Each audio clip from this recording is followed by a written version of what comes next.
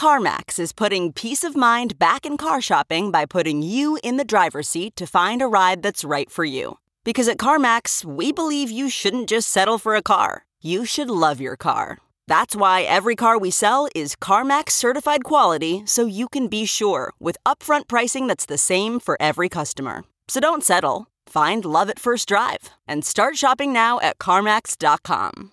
CarMax, the way car buying should be. Okay, picture this. It's Friday afternoon when a thought hits you. I can spend another weekend doing the same old whatever, or I can hop into my all-new Hyundai Santa Fe and hit the road. With available H-Track all-wheel drive and 3-row seating, my whole family can head deep into the wild. Conquer the weekend in the all-new Hyundai Santa Fe. Visit HyundaiUSA.com or call 562-314-4603 for more details. Hyundai, there's joy in every journey.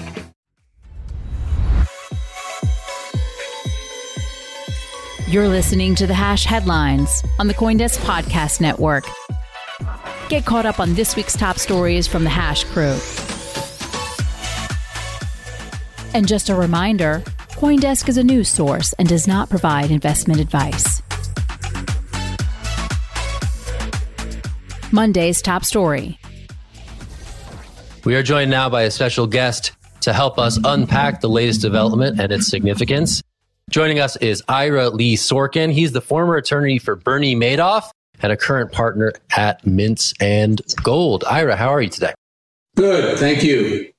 So first of all, I just want a high-level, informed perspective on this SBF thing. You've seen some major cases play out in your day. Is there anything that is especially striking or notable about the SBF case here and now? What are your high-level thoughts? High-level thoughts, the media interest. Next question. All right, let's do it. All right, next up, media interest. All right, so he's in jail now. He's waiting for his October court date behind bars. You gave a similarly concise comment to CoinDesk back in December, saying that Sam Bankman-Fried should, quote, just shut up already. I paraphrased you, but basically it was shut up. Those were the 2 words of advice that you provided to Sam Bankman-Fried. I don't think he took that because the judge said he was really pushing the envelope with his communications with various witnesses. Is that still the piece of advice that you would share to Sam Bankman-Fried if you were his counsel now? Absolutely. I mean, there's no need for him, once he was made bail, for him to discuss the case, to share his thoughts about the case with any party other than his counsel.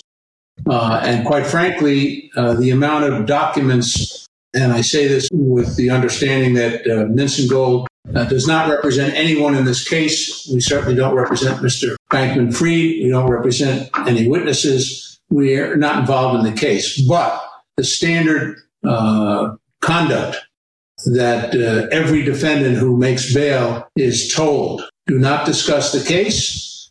Don't discuss it with any potential witnesses. Don't discuss it, certainly with the press. The only person you should talk to is your counsel. And there are ways to deal with other witnesses in the case, such as through counsel and a process called a joint defense agreement, where the lawyers can talk to one another pursuant to an agreement. And it protects the attorney-client privilege, and it gives the opportunity for all counsel in the case, whether they are defendants or unindicted co-conspirators or conspirators, to be able to share information amongst the lawyers without their clients being present. So those are the general rules. There's nothing unusual about this particular case. When Sam Bankman-Fried made bail, he was specifically instructed not to discuss the case with anyone. Don't discuss it with any potential witnesses. Don't share what you are given in the way of the mandatory discovery that the government's required to give to all defendants.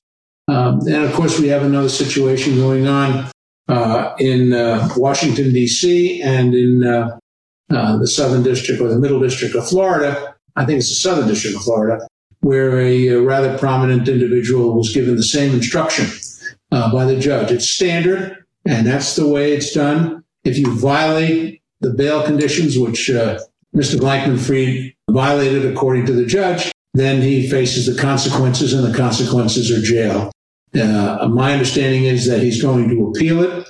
He's got a very good lawyer representing him, and they're going to appeal it. But the chances of him getting out pending the trial, I think, are very slim. These are decisions made by the district court judge, who happens to be a judge of many years, very well respected, very smart. And the Court of Appeals is not going to question, I believe, his decision, because he knows the record and he knows what the bail conditions are. Thanks again for joining us this morning. I wanted to ask about the significance of being able to prepare for what's coming in October while in jail. How difficult is it? How difficult is it to talk with your lawyer or with your client during that period? Is this a huge disadvantage now going into October? It is a huge disadvantage because there are, from what I've read and heard, there are innumerable documents, many, perhaps millions of documents that the government is required to turn over to Mr. Blankman-Fried's counsel. And having had clients who are incarcerated and not being able to make bail, it is very difficult in a paper case such as this to prepare for trial. The facilities at the Metropolitan MBC Brooklyn Center, where he's being held, very, very difficult to prepare. But this is something that I have no doubt his lawyers spoke to him about, and I'm just speculating, and said, if you stay out, it'll be much easier to prepare for trial. If you're incarcerated, it's very difficult. The facilities are bad. There is privacy, but to load in all the documents and all the information that the government is required to turn over to his lawyers is going to make it very difficult for him to prepare. But it's done. There are a number of people who don't make bail, but it's done. It just makes it a lot more difficult to prepare. I want to talk about these diary entries. They feel like the straw that broke the camel's back here. Sam Bankman-Fried's attorneys say that he wasn't trying to tamper with witnesses, that they confirmed he did leak a few pages of the diary to the New York Times. Could this come back? Could it be brought up again once this does go to trial in October? And how might it affect his case? It won't affect it at all. The fact that he disclosed information to the Times or to any media, let's make it general media, it's not going to affect the trial at all. It affected his bail, obviously, but it's not going to affect the trial. What he turned over, we don't know. I don't know whether the Times has published it or intends to publish it, but there are First Amendment and freedom of press issues involved in that. And I'm old enough to remember the Pentagon Papers case and Daniel Ellsberg, and that didn't stop the disclosure of information that came to the press, but it didn't affect the trial, and it won't affect the trial here either. I have a question for you. Myself and a lot of other people are speculating that Sam will be given special treatment because he comes from a family with a lot of influence and money. Do you think that that is something that we will see play out, that he will be segregated away from the other inmates and he will receive special treatment while incarcerated? The short answer is no. He may be segregated. Often defendants who have some notoriety are separated. But the short answer is no. I don't believe he's going to get any special treatment in jail. Jail is not a very nice place, particularly the Metropolitan Correctional Center in Manhattan, which is closed, and the Brooklyn Correctional Center, which is open, and he will not be given any special privileges. And certainly the facilities do not consider the success or wealth of the family or those who put up bail.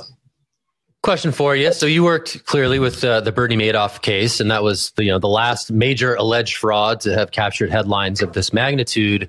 Based on your understanding of the Sam Bankman-Fried, the FTX Alameda case, do you think that this is also a Ponzi scheme, or do you see key differences? I don't really know. I mean, I don't know the case. I only know what I've read in the press. It appears that from what the press said and what the indictment says, that money was taken out and used for purposes other than what was told to the investors. But that's not unusual in Ponzi schemes. It's not unusual in stock fraud schemes. It's not unusual in mail fraud and the like. The crimes for which he's been charged, conspiracy as well, are, when you boil it all down, it's pretty run-of-the-mill in terms of what it's alleged that he engaged in. The magnitude, in terms of the dollars, of course, and the amount of money alleged, makes it a bigger case. And of course, because it's crypto, that's of greater interest to the public. But certainly, the statutes for which he was indicted, they are standard stuff in most white-collar crimes. I want to go back to the money, which you just referred to there. This has been a very expensive case, not only looking at like the Chapter 11 restructuring with the FTX estate right now, but also from the SBF side of things. When you're looking at the past cases you've worked on, or you've looked at the information you've seen in the press so far to date, much do you think this cost, like the cost is for SBF and his team, and what do you expect this to run going into the future? It's a very, very expensive defense. The amount of discovery, the bankruptcy issue, of course, throws another issue into the case. In terms of legal fees and experts, it's going to be a very, very expensive defense. You got a ballpark? You got a back of the envelope estimation, if you had to guess? If I had to guess, I certainly think that it'll run into several millions of dollars at a minimum. Safe bet. All right. Well, thank you so much for joining us today. We really appreciate your insights on, again, what a lot of people are watching in the SBF case. So thank you so much. And that was Ira Lee Sorkin, currently a partner at law firm Mintz and Gold. Tuesday's top story. All right. So it seems on this beautiful Taco Tuesday that Europe is far more advanced than America. And this makes sense. Europe's first spot Bitcoin ETF lists in Amsterdam. London-based Jacoby, I almost butchered that. I almost did. Asset Management listed Europe's first Bitcoin spot ETF on Euronext Amsterdam. Euronext is a pan-entrepreneurial platform that provides trading, post-trade services for a range of financial instruments, and the ETF is regulated by Guernsey Financial Services Commission. The ticker is Bcoin, which I'm sure we have some altcoins somewhere named that. And the custody for the fund is provided by Fidelity, which is a very interesting choice. And I feel like that is the big piece of the story here. And the trading firm Flow Traders is the market maker. The ETF was first approved almost 2 years ago, but pushed back its plans due to market conditions and situations like the collapse of Terra and FTX. But I don't think the collapse of Terra and FTX happened until a year ago. So I wonder why it took them so long to launch. We were in the midst of a bull run. Jen, I'm going to toss this to you for fun. Sure. And don't worry, I butchered the name this morning, so you were able to correct it for me. So I want to just say they got approval in 2021. And when they got that approval, they said they planned to list it in 2022. And then we had all of the events of 2022 that pushed to the launch this year, or so the story goes. The interesting part of this ETF for me is that there's this decarbonized digital asset fund that goes along with it. This is compliant with Article 8 of the European Sustainable Finance Disclosure Regulation. I'm not in Europe, so I have no idea what that means. But I think that's really interesting, right? We have this ETF that's launching in Europe. It's the first one in Europe, and they're taking this like ESG narrative very much to heart. It feels almost like a blast from the past, but they're introducing it in a new way. So I am not going to try and describe what's going on. I will completely butcher it. But apparently this new offering is different from carbon offsets. The CEO said whilst offsets can be used for any aspect of a company's carbon footprint, this one is particularly focused on electricity consumption. So that kind of goes hand in hand with Bitcoin. With that information, I want to pass it to you, Will, and ask you what you think about this environmental aspect of the ETF. Do you think we're going to see more ETFs offer this? Could it appease regulators and get more institutional investors interested?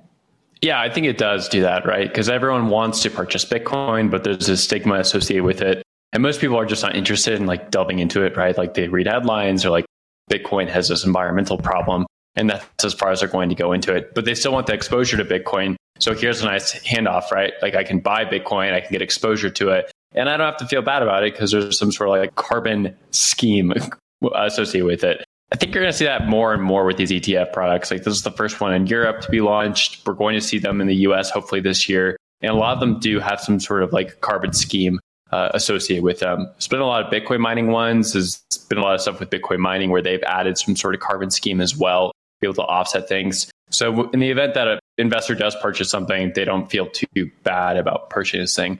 I think to Zach's point, we've talked about this on the show over the last 2 years. This is something that's just going to trail Bitcoin no matter what. Like it's always just going to be there. Zach? I think there's like also a fine distinction here around like ETPs, ETFs, ETNs, because like Europe has a lot of crypto ETPs, and I think the ETFs are a subset of ETPs. So I feel like some of this is like distinction without significant meaning, right? Like a lot of these European markets, especially in Switzerland, have listed a lot of these ETPs over the last 3, 4, 5 years, right? Like even fairly obscure ones, right? Like a Polkadot ETP or a Cardano ETP, right? So I think the European market, to Wendy's original point, is far more advanced as it relates to ETPs related to crypto assets than the US market. And I think it always strikes me as so odd that, seemingly well-intentioned smart people in the regulatory class on opposite sides of the Atlantic can come to wildly different conclusions about whether or not they should support these products for their markets, right? So I think, again, like the background here, of course, is this wave of spot Bitcoin ETF applications in the US that are still languishing in like bureaucratic purgatory, right? And have been for years. Where in Europe, we see, again, further momentum, whether it's ETP, ETF, ETN, again, those distinctions are a bit lost on me because I'm not a financial professional or planner. But, that is the subtext, right? Europe moving ahead, US languishing behind. And I think that is very much the story that's animating a lot of these, more Wall Street friendly Bitcoin plays is like, okay, can we like advance the conversation? We've been having the same thing over and over again where the SEC just gets out the big like rejected stamp after dragging the process on for months and months and months. So I don't know. I'm just hoping that sometimes at some point this will break. But so far, the SEC has held strong despite our insistence that they maybe reconsider things. But I got to toss to Wendy for her last thoughts on this one for sure. Really quickly, why are we associating digital assets with climate change? I feel like there's other factors and other ways that humans consume that are a lot more detrimental to the climate than a digital asset. I think it's just the mining part, right? It's so energy intensive. And there's no really way of getting around that. So I think that stigma will always be there. And you can financially engineer your way around it. Sometimes it works. It works for some investors. But for the most part, like that stigma will always be there because there's an energy component for Bitcoin. You killed Wendy, Will. You know what, old man? Will is going to be the man in front of his house, yelling into the abyss, watering the yard. And like these below zero temperature, just yelling into the abyss. Get off my yard when there's nobody there and he's in the middle of nowhere in some remote area, maybe in the desert. I don't know. That will be Will. Why would I be watering the desert? Will tell. That's just how much you lost it, Will. You just be watering the dry desert. Okay. Before we move on to the next story, I believe that all those TradFi ETFs that are on that beautiful graphic that our control room was just showing are up for a decision in September. But many, many people think that we're going to see another delay. So we will wait and see what happens in September with those ETFs. Wednesday's top story. It wouldn't be an episode of The Hash if we didn't talk about the upcoming Sam Bankman-Fried criminal trial. Prosecutors in that trial are now saying that they plan to use personal notes and diary entries written by Caroline Ellison. Of course, she's the former CEO of Alameda Research as evidence against the disgraced FTX founder. In a filing, we learned that Ellison took notes at meetings about the financial health of Alameda and separately created a list titled, quote, "Things Sam is freaking out about," unquote, that summarized SBF concerns. Zach, throwing it off to you. This is going to be a trial just full of drama and tidbits that we probably couldn't have even have guessed that would have ended up there. You can't make this stuff up. In an organization in which all of the messages disappeared through various chat apps, the one stuff that has not disappeared is the diary from former Alameda Research co-CEO Caroline Ellison, who is also reportedly SBF's one-time girlfriend. This is just crazy that we're going to have to watch this unfold through these logs of someone who's very much implicated in the practices that lost these entities a whole lot of money. So yeah, it's going to be interesting to see what, whether or not this is seen as a reliable narrator, whether or not this is something that, you can build a case around, or whether this is someone who is similarly conflicted, similarly in trouble with the things that led to the sudden and shocking demise of FTX and Alameda both. So it just, the twists and turns. I'm just going to sigh. It's just crazy. We get a new twist and turn. Big sigh on this one. But also maybe it sheds light on why SBF felt compelled to leak the diary ahead of time. Also, maybe think about that as well. But I don't know. Will, what do you think? Yeah, I want to go to one of the diary entries that's included in this Decrypt article. They say that on November 9th, there was an all-hands meeting that Ellison recorded in her diary talking about FTX and Alameda having a liquidity shortfall. This was 2 days before both those entities filed for bankruptcy. And she said that this was recorded in her diary, that there was a bunch of money via open term loans and used to make various illiquid investments. Those loans went bad during 2022, and now the money was owed between Alameda and FTX. So she's sort of detailing the huge problem here, and it goes on to say that these whole loans were filled by loans from users, right? So they basically admit to the whole problem here that's alleged in the criminal trial going forward. And then she goes on to say later that whose fault is this? An employee asked her, and she said, Sam, I guess. So I think that kind of details pretty clearly what's going to happen here is they're going to use this basically as a hammer. They have firsthand evidence from the co-CEO of Alameda of why this happened and how it happened. I'm sure there's more juicy details in this, and there's that New York Times piece also about the diary that came out that will speak to this a lot, the weird relationship between Ellison and SBF. But I think just in terms of the core critical issue here for people who lost a lot of money, they're loaning money out because they basically went to bet farm on shitcoins, and that's what happens when you don't protect the piggy bank. Wendy? I just think that it's interesting that the list is called Things Sam is Freaking Out About. That's my favorite part. And the reason why is I have ADHD, and that would probably be something I would call a list, is things Wendy O is freaking out about, or things that are making me uncomfortable. So I think it's absolutely funny. The whole thing is very sad, though. I mean, of course, fraud isn't good, and people that do bad things, they're awful. But at the same time, I just try to find light in every single situation. And the fact that there's a list in court that's going to be called Things Sam is Freaking Out About. And then they're going to be using a diary. So you know what, guys? Don't be using diaries anymore. You can't use diaries anymore. You're not safe. This is not the 1800s. It's not the 1700s. You're just going to have to use disappearing messages. That's not legal advice. I'm not your attorney, and I'm not a legal expert. No more diaries. You got to get a lock on your diary and not write it in Google Documents. You got to act like it's the 1700s. Just pen to paper, lock it up, put it under your bed. Floorboard.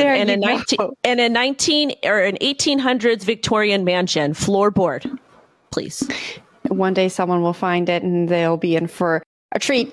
For people who are wondering, is this hearsay? The prosecution says that the notes were taken to memorialize information supplied to her and to provide a reference to help carry out her role in the conspiracy. I think that's kind of interesting. And I want to get in Sam's lawyer's response here.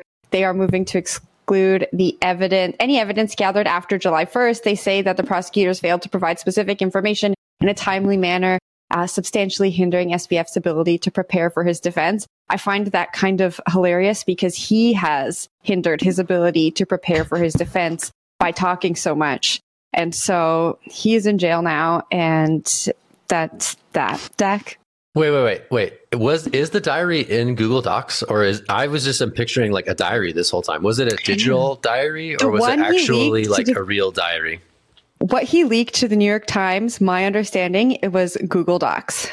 Okay. All right. Okay, cool. Mm-hmm. Well, I have to update my mental model for what's been for diaries changing hands. Also, why is it called a diary and not just a journal? Is this a gendered thing? Is this a schedule, diary in the sense of schedule? Why is it called the diary? That whole thing, I think that's strange to me. I don't know, Wendy. It's just strange to me. I just want to say I watched this really funny TikTok from this real attorney, and she says, I'm not your attorney, but the best thing you can do in life is just shut up. Just shut up. And that was a TikTok. That was like what our Bernie Madoff guy said the other day. She was like, just shut up already. And the moment you walk outside of your house, you're in public domain. So, and she also said there's always people watching you. It's true. Thursday's top story. All right. The SHIB token plunged 9% on apparent Shibarium bridge issues, marking a turbulent launch of the Shibarium network.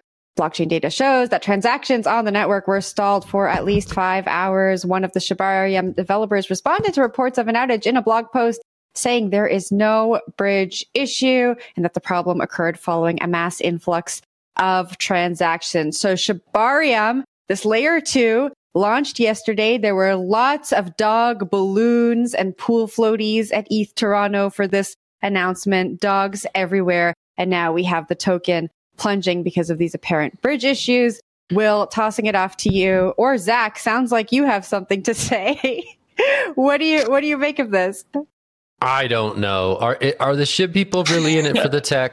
Is this really causality? What is this? Is this real? Like, the whole point of a meme coin is just trading it, just trading it, just doing whatever with it. It's not about the bridging or the I don't get it.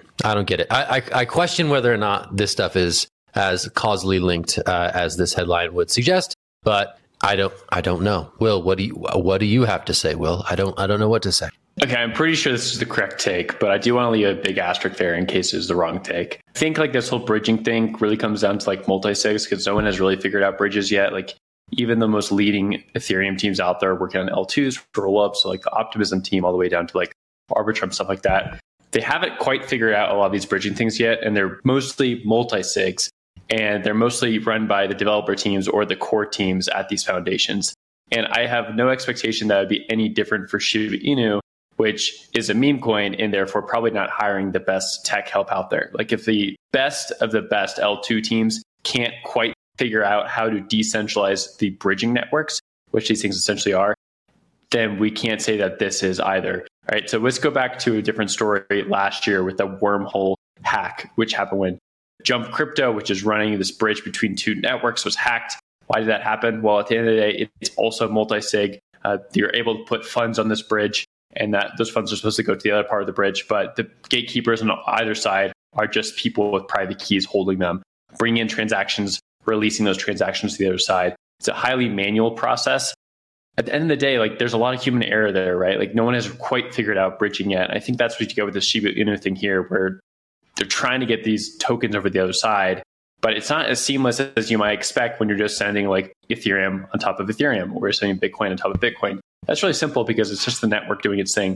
But when you add like this human element of like, I need to start the lights and I need to turn off the lights and get the tokens over whenever I can, that's where you get like these transaction problems where the volume's not moving as fast as people expect. So I think this is just about the tech here. I don't think it has anything to do with like the network having any major issues. Just like that's where bridging is at. But people don't think of it that way, right? People think of it as like this should be very quick, as all things are in crypto. And I think that's why you see like things react in pricing, because people have expectations that network is going to function some way. But in reality, it doesn't function that way because the technology isn't there yet. And people's expectations are misaligned, and then the price starts collapsing. So that's what I read from this story. Jen? Why do we keep having these expectations? It feels like deja vu. Big expectations and then a launch that maybe doesn't meet up to all of the excitement that happens during the testnet phase.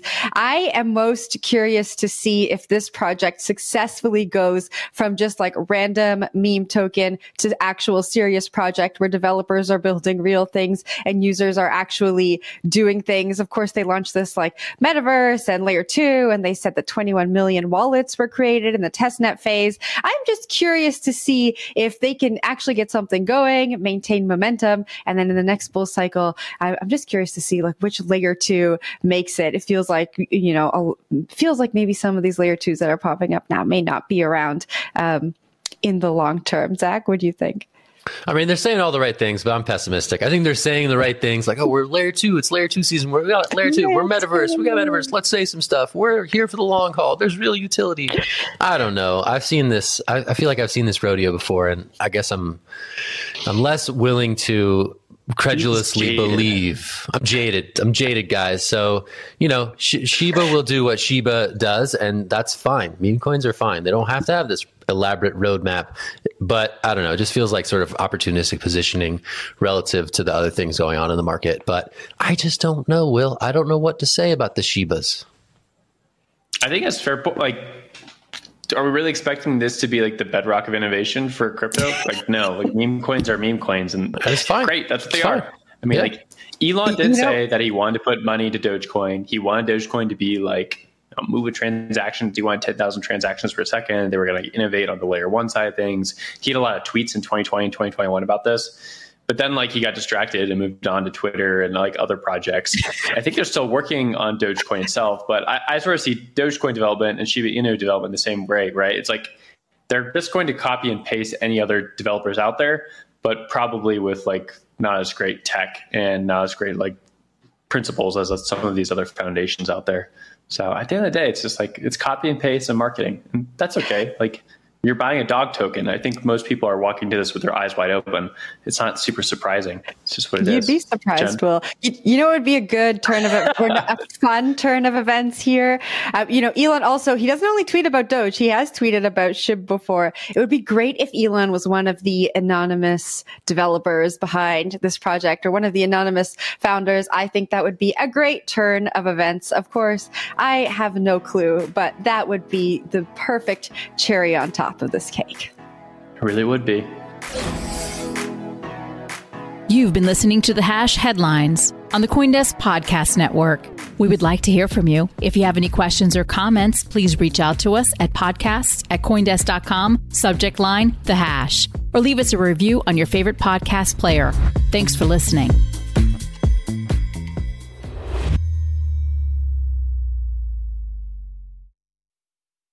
You know how to book flights and hotels. All you're missing is a tool to plan the travel experiences you'll have once you arrive. That's why you need Viator. Book guided tours, excursions, and more in one place. There are over 300,000 travel experiences to choose from, so you can find something for everyone. And Viator offers free cancellation and 24/7 customer support for worry-free travel. Download the Viator app now and use code Viator10 for 10% off your first booking in the app. Find travel experiences for you. Do more with Viator.